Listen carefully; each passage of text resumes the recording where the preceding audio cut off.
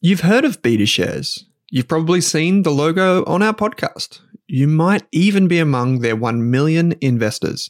So you can imagine that I'm delighted to say Beta Shares is the official ETF partner of the Australian Finance Podcast. With nearly 100 exchange-traded funds, you can go to betashares.com.au and immerse yourself in ETFs and unique insights covering all of the sectors, themes, core and satellite positions you could want. Think cybersecurity through the Hack ETF, robotics and AI with the RBTZ ETF, and uranium with the URNM ETF. The list goes on. To explore the Beta Shares ETF range, visit betashares.com.au, read the relevant PDS and TMD on the website, and consider if the fund is right for you. Beta Shares Capital Limited is the issuer. Is there a Spotify Wrapped for investing? If you want to invest in shares or ETFs, our friends at Pearler are more than one step ahead of the curve. On average, people who use Pearler invest $1,750 every month. That's what we want to see, proper dollar cost averaging. With automated investing tools making your life simple, Pearler investors have well and truly mastered the art of investing small bits, lots of times. So, if you're ready to start growing your net worth in 2024, follow the link in your Spotify or Apple podcast player right now to discover how you can get started today.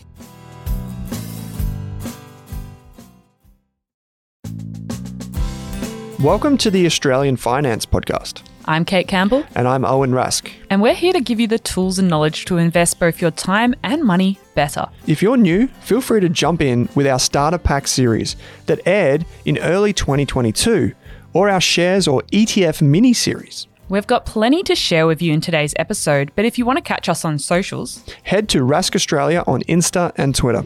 I'm also found at Kate Campbell AUS on Insta. And I'm Owen Rask AU on Insta. Just beware of the fake accounts. We'll never DM you about trading strategies or crypto, and if it sounds a bit weird, it's probably not us. And just one final heads up before we get into the show, this podcast contains general financial information only. Ryan, welcome to the Australian Finance Podcast. Thanks, Owen. It's great to be back. I'm surprised you had me back. I'm very surprised. And in fact, I was surprised when Kate said, hey, Ryan would be a good fit for this for income stocks episode. But for folks that don't know, you're the Director of Research at the Motley Fool Australia. The Motley Fool is one of Australia's largest, if not the largest, investment research providers for anyone to go and sign up and subscribe to an investing newsletter and get access to a premium part of the website. There's also free articles and news and things like that available at fool.com.au. What they may know or may not know is that we're also very close mates, you and I, and we started in this career together. So we do apologise for any inside jokes that may come about as a result of this discussion. Kate has kind of let me loose to just chat with you, so which is great. But for folks who aren't familiar, mate, I think one of the good things to start with is, like, even though your title says Director of Research at the Motley Fool, which means you have certain responsibilities for the investing team, a lot of people will be unfamiliar with the role of an analyst. So can you just tell us, what does an analyst do? Like, if they see an investment analyst in the news or hear them, what is it that you actually do? Yeah, you're right, Owen. So I do wear a few different hats. Obviously, Director of Research, as you mentioned. I'm also a portfolio manager and an analyst. So I guess just starting from scratch with the analyst side of things, what we're really doing is just looking at a business. We're looking at its financial statements, its history, its story, what we expect it to continue doing from here. And obviously, when it comes to investing, what we're really focused on is the future. But I think sometimes to learn about the future or to sort of think about the future, you also need to know the past. And I suppose that's where the analyst side of things comes in. Just looking at trends, looking at numbers, looking at the story, as I mentioned. Yep.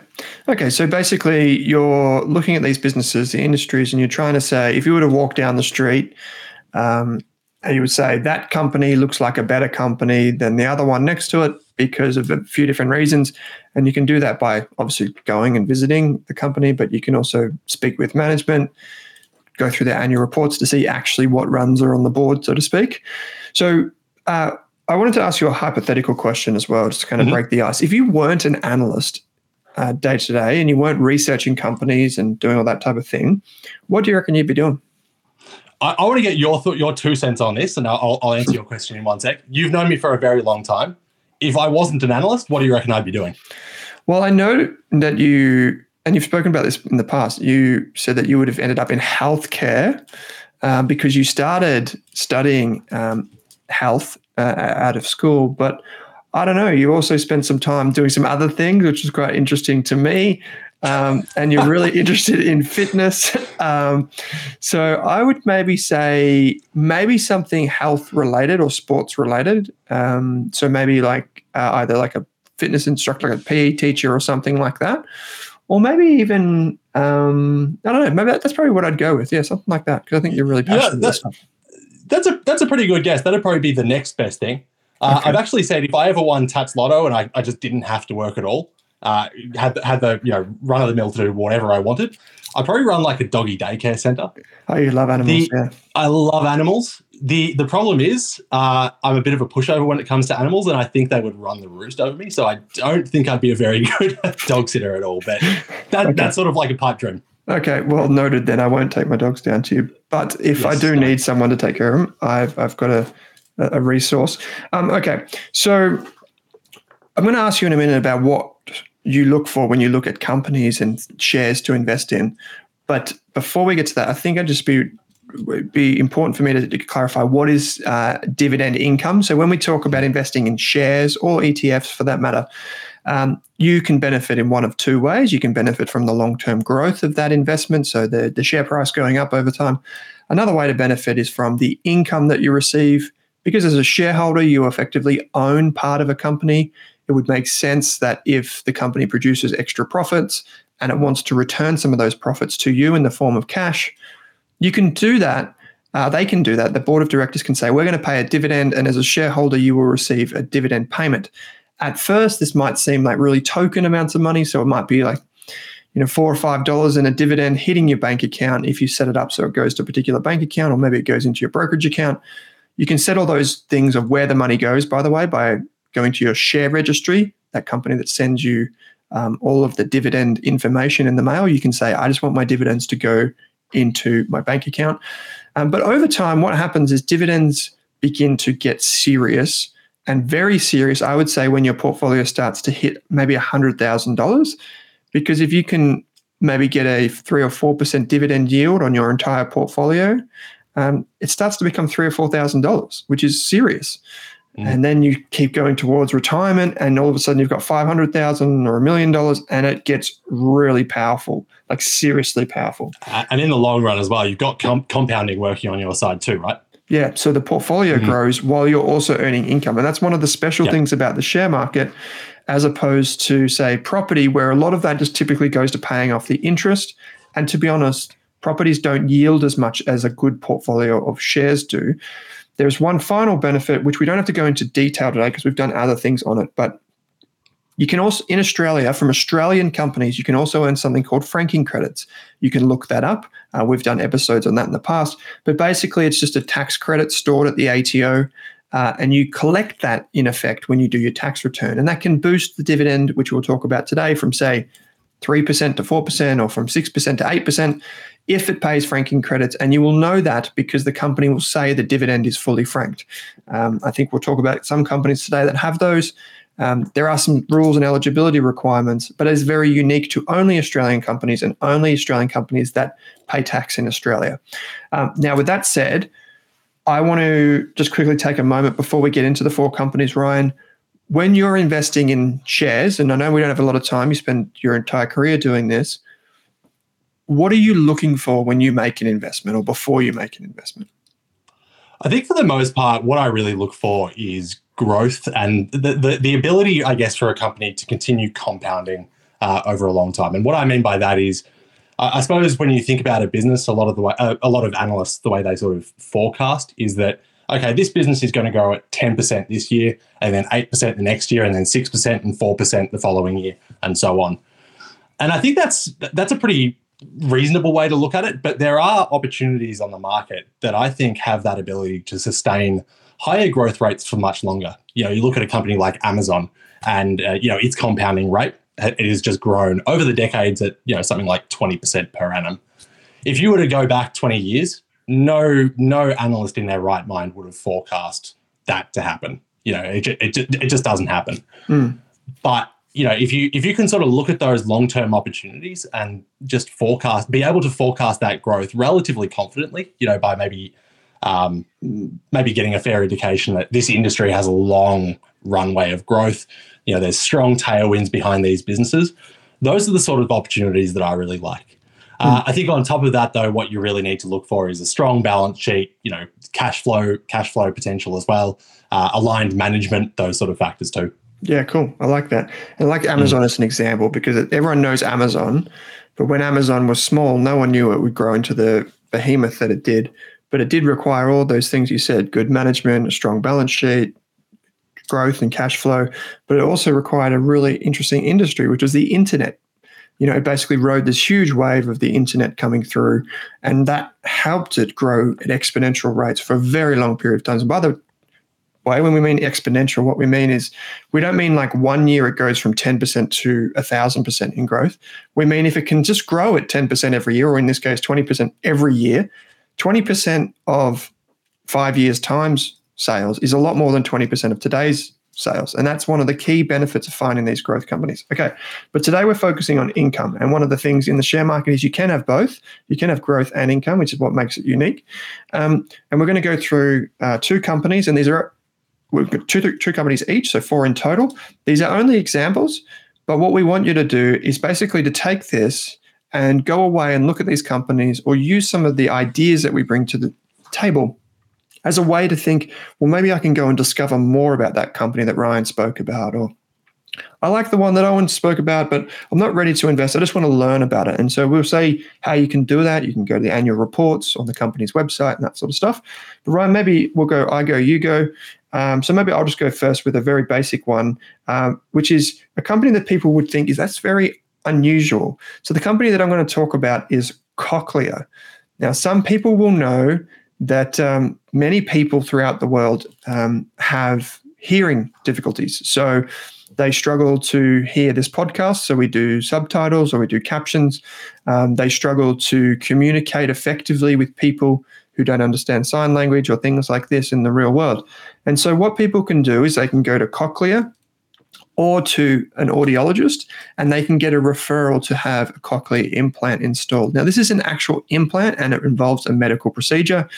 And what happens is, at the end of the day, the product that gets basically installed, I don't want to be crude about it, but it gets installed in your head, is a cochlear implant. This is a device that relies, on an electrical circuit. It takes, really, really poor hearing and turns it into something that is understandable for most people. And the surgery and the process can take months, and typically does take months before you're back to fighting fit and you've got your balance and these types of things. Now, these are expensive devices. We're talking $20,000 or so.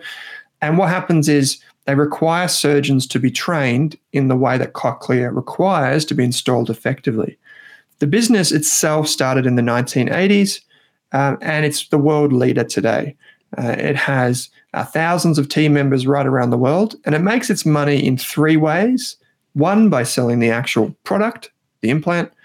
The other one through accessories and upgrades. And the final thing is through bone conduction devices, which is slightly different. But basically, it's moving into this field where it can sell kind of components and accessories alongside the device. Now, this is kind of the overview of it, but you can probably already imagine that there are some levers that are risky here. One is people need to be able to afford it, so they have to get funding. It's typically through private health, and those rules can change, particularly in places like the United States, or here in Australia through things like Medicare.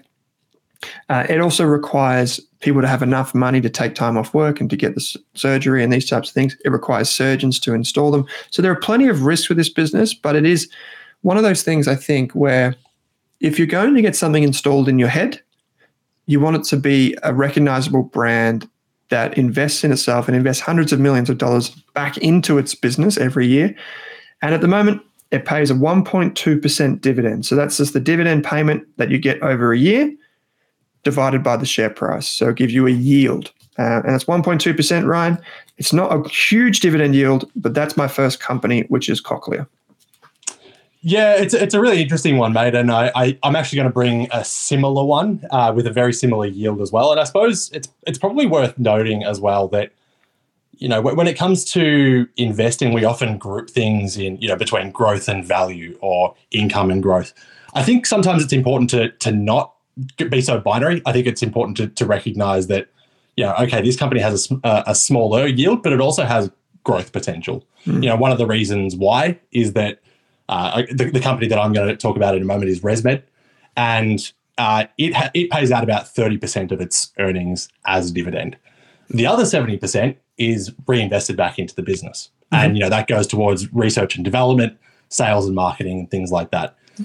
So in terms of what ResMed does, though, it develops, manufactures, and distributes hardware solutions and also software as well to help diagnose, treat, and also manage respiratory disorders. So in particular, I'm talking about obstructive sleep apnea, which is basically a condition where the patient is asleep and their airways close. That means that they stop breathing, they don't get a very high quality sleep, they're constantly waking up, and it can lead to a whole bunch of other different conditions as well. So heart disease, strokes, it's a pretty serious disorder when you really step back and think about it. In terms of when it started, it was actually started in 1989 by Dr. Peter Farrell. And interestingly enough, it's actually his son, Mike, that now runs the business. So it's not founder-led, but it's sort of founder-led, like family-led, I suppose. Anyway, the business was essentially started to acquire the rights to certain technologies relating to CPAP technology. CPAP means continuous positive airway pressure. It's essentially a device that pumps air into the throat at night to keep the airways open, and therefore helping to treat sleep apnea and help to reduce the risk of all these other disorders and diseases. Very similar. There are a lot of similarities, I suppose, to what you were just describing with Cochlear as well, in terms of how it actually generates income. Although these devices aren't actually being implanted in a person, they do sell hardware, so the actual CPAP device. That accounts for, we'll say, 50% of the company's overall sales. Another 40% or thereabouts actually comes from accessories, so things like masks, straps, things that wear down. But essentially, once you've actually got a CPAP machine, you sort of need these accessories to keep it working and to keep it functioning. So in a sense, that becomes essentially a recurring revenue stream for ResMed. And then the remainder of group sales, we'll say 10% or thereabouts, is actually software solutions. And that's sort of the direction that this business is going. It's sort of decentralizing that health, bringing it outside of the hospital into the person's home. That can help with adherence to treatment, which, as you mentioned as well, is important for things like insurance, making sure that you are following the treatment as you should be. In terms of competitors, this company isn't the only one in the market. There are other competitors like Philips and also Fisher and Paykel that do similar offerings. One of the reasons, though, that I do like ResMed, and one of the reasons that we recommended it at the Multi Full, is that Philips was actually engaged in a big recall of their devices for safety concerns. That is still ongoing, although it is getting towards the end of that period of the recall. But in my mind, I think that gives ResMed a good opportunity to continue grabbing market share over time. So that's one of the real reasons that I like it. I will mention one risk here as well, because I think another competitor is essentially not a company that's necessarily bringing out rival devices. It's actually alternate treatments. Now, unless you've been living under a rock, you would have heard of Ozempic, which is a form of semaglutide. And essentially, that's a weight loss management drug. It wasn't actually intended as a weight loss management drug. It was actually first intended for diabetes treatment, but has turned into weight loss. Now, there are associations between obesity and being overweight and obstructive sleep apnea. So there's the risk, of course, that as people, as obesity rates decrease, that more people could be on, could rely on CPAP machines less, which is a risk for ResMed. I personally think that risk is overblown, and I know you sort of feel the same way there, but it is a risk to consider. The last thing I'll mention there as well is obviously the dividend. We're talking about income stock, so it would be redundant to not talk about the dividend. It's a similar yield to what you mentioned with Cochlear. I think it's about 1.2 or 1.3%. Over the last year, they've paid out $1.92 per share in US dollars, because this is actually a US-based company. They've also got ASX-listed shares, which trade as CDIs, CHESS depository instruments, basically. And that equates to about 1.3% dividend. Mm-hmm. Cool. I like it. So my understanding, and you told me about this, is so we've got Cochlear that does implantable devices in your head for hearing, and ResMed is like the masks and the humidifiers and the things that pump air into while you sleep and help you get sleep. So you've identified one of the potential risks is Ozempic, because a lot of people that have issues with breathing are overweight. And so if it's not necessarily a competitor, it's more so that it could change the demand for the product in the future. Like you might not need as many masks or humidifiers if you've already lost the weight and you don't suffer as badly from sleep apnea. What was interesting about this is when I was doing some reading on ResMed recently and Ozempic, was this idea that they could actually coexist. You know, you might have, absolutely they could, yeah. Yeah, you might have people using Ozempic for weight management, but still having sleep apnea longer term. So it may actually be beneficial in bringing more people into the hospital to get treatment or to get referrals for different services and products. But it's definitely something to watch, as you said. And correct me if I'm wrong, Ryan, but Philips, one of the competitors in this space, the problem that they had was the masks were kind of leaving some type of residue. Is that correct? It wasn't the masks itself. I believe it was actually the machines, and there was like a foam in those machines. And when it was operating, that foam would actually break down, come through the tubes basically, and the patient would essentially breathe that in. The FDA, they're basically over in the States, the regulators, they are still conducting tests. It's probably not looking like it was as dangerous as what it could have been, but my take is, you know, when you're using technology to help you breathe better and, you know, using it for medical treatment, you want to make sure that you're being looked after. And, you know, when you've had a recall process, it's basically been going on for two or 3 years now. It's a bit of a knock on your reputation, right? If I was a sleep apnea patient and I needed to get a new device, knowing what I know about Philips and their devices and their struggles over the past couple of years, I would certainly be inclined to say, no, I'm just going to go for the best. I know ResMed has good quality products that they haven't had, you know, these issues with. I'm going to get one of those. It's kind of one of those things, and they're both healthcare companies, these two companies we talked about. It's like one of those things where you don't want to be cheap. Now, there are certain things like where you could maybe substitute your bread every day, or maybe you go and buy the cheap hammer from Bunnings Warehouse instead of the more expensive one. But when it comes to your health, it's really important to get the right treatment, obviously. And that's why the healthcare companies tend to be defensive businesses, because they tend to be things that people don't want to cheap out on. But also it tends to mean that they tend to grow slower 1 year to the next versus, say, an Amazon, which you spoke about before. But over the long term, if they just steadily grow, that's where you get that compounding you talked about. Okay, so I'm going to switch gears completely and go to a company called Macquarie. This is Macquarie Group in Australia. It trades under the symbol MQG, Macquarie Group. When I was talking to my Uber driver about this company the other day, he said he was a data scientist and he wanted to get work. I said, well, Macquarie is a really interesting business. Now, he thought I was talking about Macquarie University, which is fair enough. It's a massive university, but this is actually bigger than the university. This is the bank, Macquarie Group. So Macquarie, some of you will know from signs or advertising, its logo looks like a silver donut, like a circle, and it operates right around Australia, but it also operates around the world. Now, when I say it's a bank with a little bit of difference. Macquarie actually doesn't just specialize in home loans and savings accounts like most people would be familiar.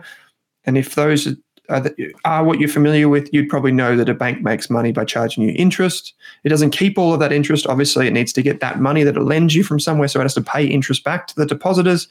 But it basically just makes a very small profit margin on the lending that it does, and its savings accounts might have fees or those types of things. Now, in Australia, Macquarie is one of the fastest growing in this side of the business. We call it retail banking, which is like where people just walk up, just like a retail store, and they can open a bank account. But historically, that's not been its most profitable business. Macquarie actually makes most of its money from things like helping companies manage their currency, helping companies sell their iron ore or their resources overseas, or commodities trading, or helping companies by managing their assets. So if it's like an infrastructure, so say someone owns a wind farm, Macquarie can organize the loan that you need to do that wind farm, but it can also oversee the development of that, and it can manage those assets longer term as well. So it's kind of like this, like what we call an investment bank. It kind of helps you do everything that might be transaction related, it might be money management, those types of things. The thing is, Macquarie started as a totally different business well over 100 years ago. It started in Circular Quay in Sydney. For those of you familiar, that's where the Sydney Opera House is. And actually what had happened, it wasn't until the 1980s that it applied for its banking license and started to become known as Macquarie Bank. And obviously that's been hugely successful. And over time, it's grown and grown and grown. But it was also in the 1980s, I was reading just before this, Ryan, that it actually established a risk management framework. And it can credit the 1980s management team for this. But today, Macquarie has gone over 50 years recording a profit. So meaning every single year for 50 years in a row, it's recorded a profit. That has enabled it to continue to pay dividends. That has enabled it to continue to grow and reinvest in its business. Now, we should add here that not every company reports a profit every year. Like sometimes there are bad years, but that's pretty impressive when you consider that some of Macquarie's competitors completely went bust during the global financial crisis of 2008, 2009, and it's kept growing over that period and changed its business to focus more on banking, like retail banking, but also maintaining its investment banking operation. So Macquarie Group, it's a big company in Australia, and so it's a bit more mature than some of the other businesses you will find. It's already included in many of your ETFs if you own an ASX 200 ETF or something like that. But its dividend yield on last year's dividend payment is 4% or thereabouts. It only has partial franking credits because it makes a lot of its money overseas, but 4% is a pretty good yield if the business can continue to grow that dividend over time. So that's my second one, mate. My final one is Macquarie Group. What have you got for us? What do they call it? The millionaires factory, don't they?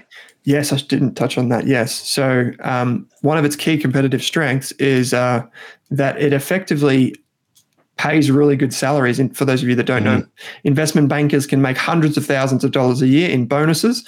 And so what that means is that it attracts the best software engineers, it attracts the best accountants, the best bankers, the best marketing people. And so they call it a millionaire factory because the employees can get rich because they're super highly talented. And that's actually its competitive advantage, its ability to retain really good people and let them do wonderful work over a long period of time. And conversely, that's actually probably one of its potential risks is that it can't maintain that standard or it loses its reputation over time. Or indeed, something does go wrong with its risk management framework. So that's Macquarie, mate. Yeah, millionaires factory is what they call it. Get a job at Macquarie. Okay, so I'm going to use that as a bit of a segue. So when I was going for my mortgage, 4 or 5 years ago now, I actually went to a mortgage broker. We sort of needed a little bit more of a complex mortgage arrangement, I suppose, and he got us onto Macquarie Group. Mm-hmm. We've been very, very happy with Macquarie Group. As you said, obviously a retail client, but very, very happy with Macquarie Group, and I would be very reluctant to change. Now, how that's a sort of a segue into my second pick. My second pick is Steadfast, and Steadfast trades on the ASX under the ticker code SDF. And Steadfast is Australia's largest broker of general insurance products. So it's not a mortgage broker like I went to for mortgage for my mortgage, but instead for general insurance. Now, what a mortgage broker does is it essentially connects customers with the appropriate insurance businesses and vice versa. So it's important for both parties. The person seeking insurance, they want to obviously insure against risk. The insurance provider wants a distribution channel. They want to get their brand out in front of as many people as they can, and they can use a broker to do that. The important thing about a broker is that they don't actually bear the underlying insurance risk. As I said, they're just connecting the insurance seeker with the insurance provider. Insurance brokerage is typically free for the customer. So as it is with when I was looking for a mortgage, it's a free service. But essentially, the mortgage broker itself, or the insurance broker in this case, they essentially get fees or commissions as an ongoing stream of income. And it's also a very sticky relationship with the customer because it's also very relational in nature. Now, what Steadfast does, and you might be wondering, why would anyone sort of need this? And I think the answer to that is, if you were going for, say, home insurance or car insurance, that's a pretty standardized product. It's pretty much everyone in the market is looking for the same thing. But when it comes to businesses, and particularly small and medium-sized businesses, as Steadfast typically focuses on, the needs can be quite complex. So it's not often that two businesses will need the exact same insurance for the exact same issues. You want to make sure that you're insured appropriately, that the wording of the policies is done properly. So often small and medium-sized businesses will go to a broker like Steadfast to make sure that they're getting the right product for them. In terms of Steadfast history, it actually started in 1996. It had 43 brokerages at that point. It's now got 426, so it's grown by nearly 10 times since then. It doesn't own all of those outright. It has an equity interest in 68 of those. The remaining brokerages basically become part of its network. And what that means is those brokerage firms get access to Steadfast customers, to its insurance, to its insurance partners, to its technology. So again, as I mentioned, making sure that the wording of policies is correct, that they can compare policies well and get the best outcome for the patient, for the patient. There you go, back to healthcare, for the customer. So it's a growing network of brokerage firms. They actually write about $11.6 billion worth of premiums through its platform every year. So it's a huge platform, and as I said, collects commissions, fees, and dividends from its brokerages along the way. So it becomes quite a cash generative business, and that does allow it to pay out a dividend. So currently it's got a 2.7% yield. That is fully franked, so that takes it up to about 3.9% in total. But as you mentioned as well with Macquarie, it's got a really good history of growing its earnings, growing its dividend as well. And, it is an acquisitive model, which basically means that a lot of its cash is going towards increasing or expanding its own network.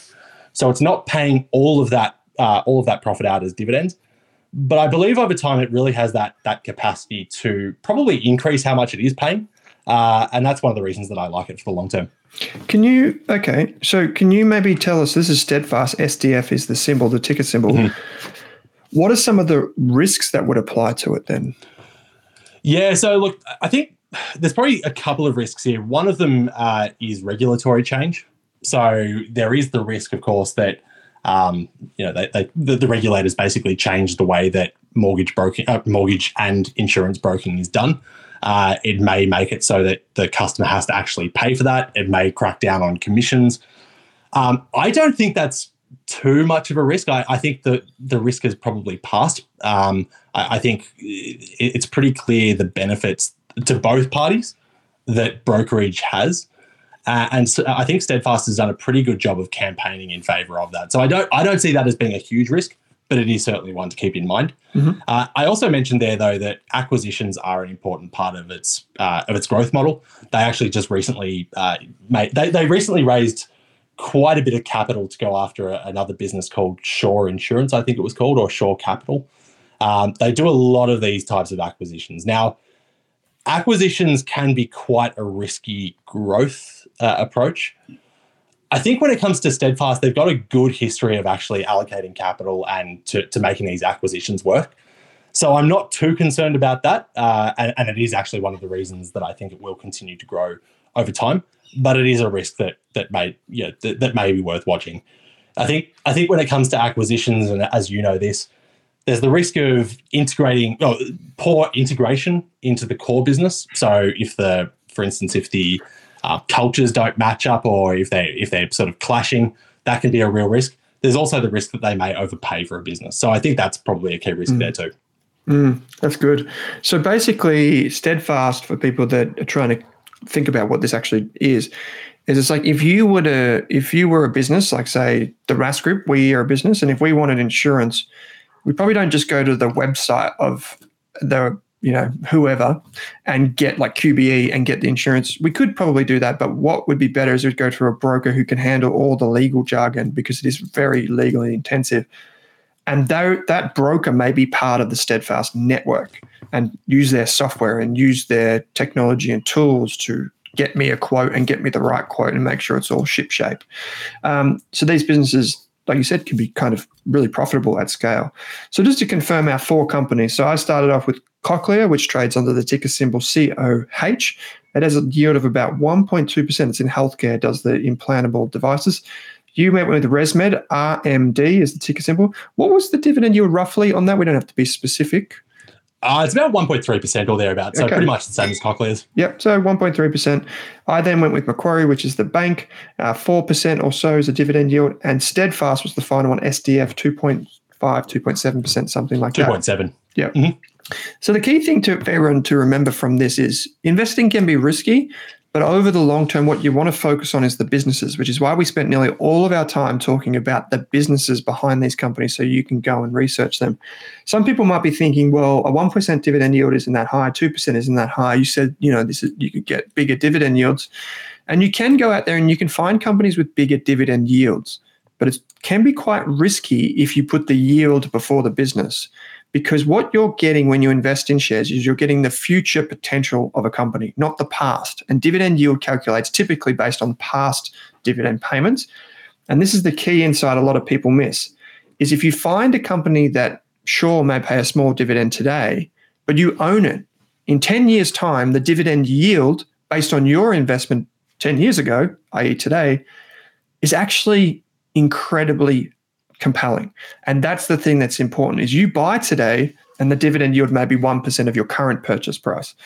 But in 5 or 10 years, you're getting annual dividends that have grown because the company has grown that far exceed the dividend payment today. And that's one of the key insights to long-term investing in the share market, is that you lock in your price today, but you get the future growth. So put the company before the dividend yield and before all those trading strategies and all that. Find the great businesses of tomorrow today. People can find out. Sorry, Ryan, you were going to say something? I was going to say, I've heard of instances where people have invested in a business maybe 10, 15 years ago, and the dividends that they're now receiving are actually more than the initial investment amount that they paid. So that really goes to your point. It's a phenomenal effort to find those businesses, but it is possible. Yeah. And so those are the things. And it doesn't really matter how you invest, if it's ETFs or individual shares in this instance, you get that long-term compounding effect. So if you only get your $4 dividend today and you're like, oh, these guys came on the podcast and talked about dividends. Yeah, but in 5 years or 10 years, if you keep contributing, you keep buying these types of businesses and whatever, that's where it becomes truly life-changing. And that's the passive income that people talk about. So stick with it. Keep funding your account, keep putting money in and finding these types of things. I've heard of people, Ryan, and you've heard of them too, who find these companies and in 10 or 20 years, they retire because they've got enough of this. And talk to your grandparents or your parents about Commonwealth Bank or CSL or BHP or all these types of businesses. And it's a wonderful thing. So, Ryan, people can find out more about you at fool.com.au. It's very easy to remember. I love that. They can also get a free newsletter. They can also see the free articles on the full website. But you're also working on some of the premium services. These like the memberships that people have to buy. What are the names of the services that you work on in particular? So I work on Multifool Pro. That's no longer open to new members. However, we have recently opened a new service that I also run called North Star. Currently closed to new members, but I believe it will reopen maybe in January or February to new members. So really excited about that. And cool. Would love to have anyone along. Yeah, cool. So that's at fool.com.au, North Star. You heard it here first, folks. We'll keep going with our summer series and there'll be more to come. But I'm really glad we got to do this, mate. So thanks heaps for taking the time to join me. Thank you very much, Owen. Thanks for listening to this episode of the Australian Finance Podcast. We hope you learned something new and were able to take one thing away from this episode. If you're keen to learn more, head on over to Rask Education and take one of our free money and investing courses. You could even become a Rask Core member for less than your Netflix subscription each month. And don't forget to subscribe for new episodes in your inbox every week. Plus, if you enjoyed the show, we'd love you to leave us a 5-star review on Apple Podcasts or Spotify and send any questions our way via the link in the description. And before we go on, did this podcast contain personal financial advice just for me? Absolutely not, Kate. Our podcast actually contains general financial information only. What that means is the information does not take into account your financial needs, goals, objectives, or even your situation. So because of that, it's important that you consider if the information is appropriate to you and your needs before acting on it. If that all sounds a bit confusing or you're still working out what your needs are, it's a great idea to consult a licensed and trusted financial planner. And don't forget to do your own research. Are you thinking about starting your wealth creating journey, but not sure where to put your hard-earned dollars?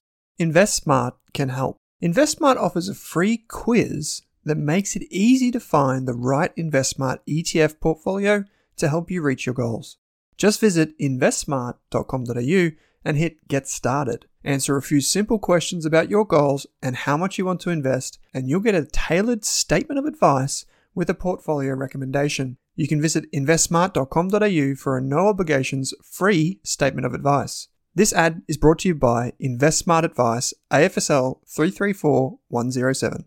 For more than a decade, I've been hunting for the best investors and their methods, strategies, and tools for investing. After years in the industry, countless books, a few degrees, and 1,000 podcasts and live shows, I've rolled this accumulated knowledge into something called Rask Invest.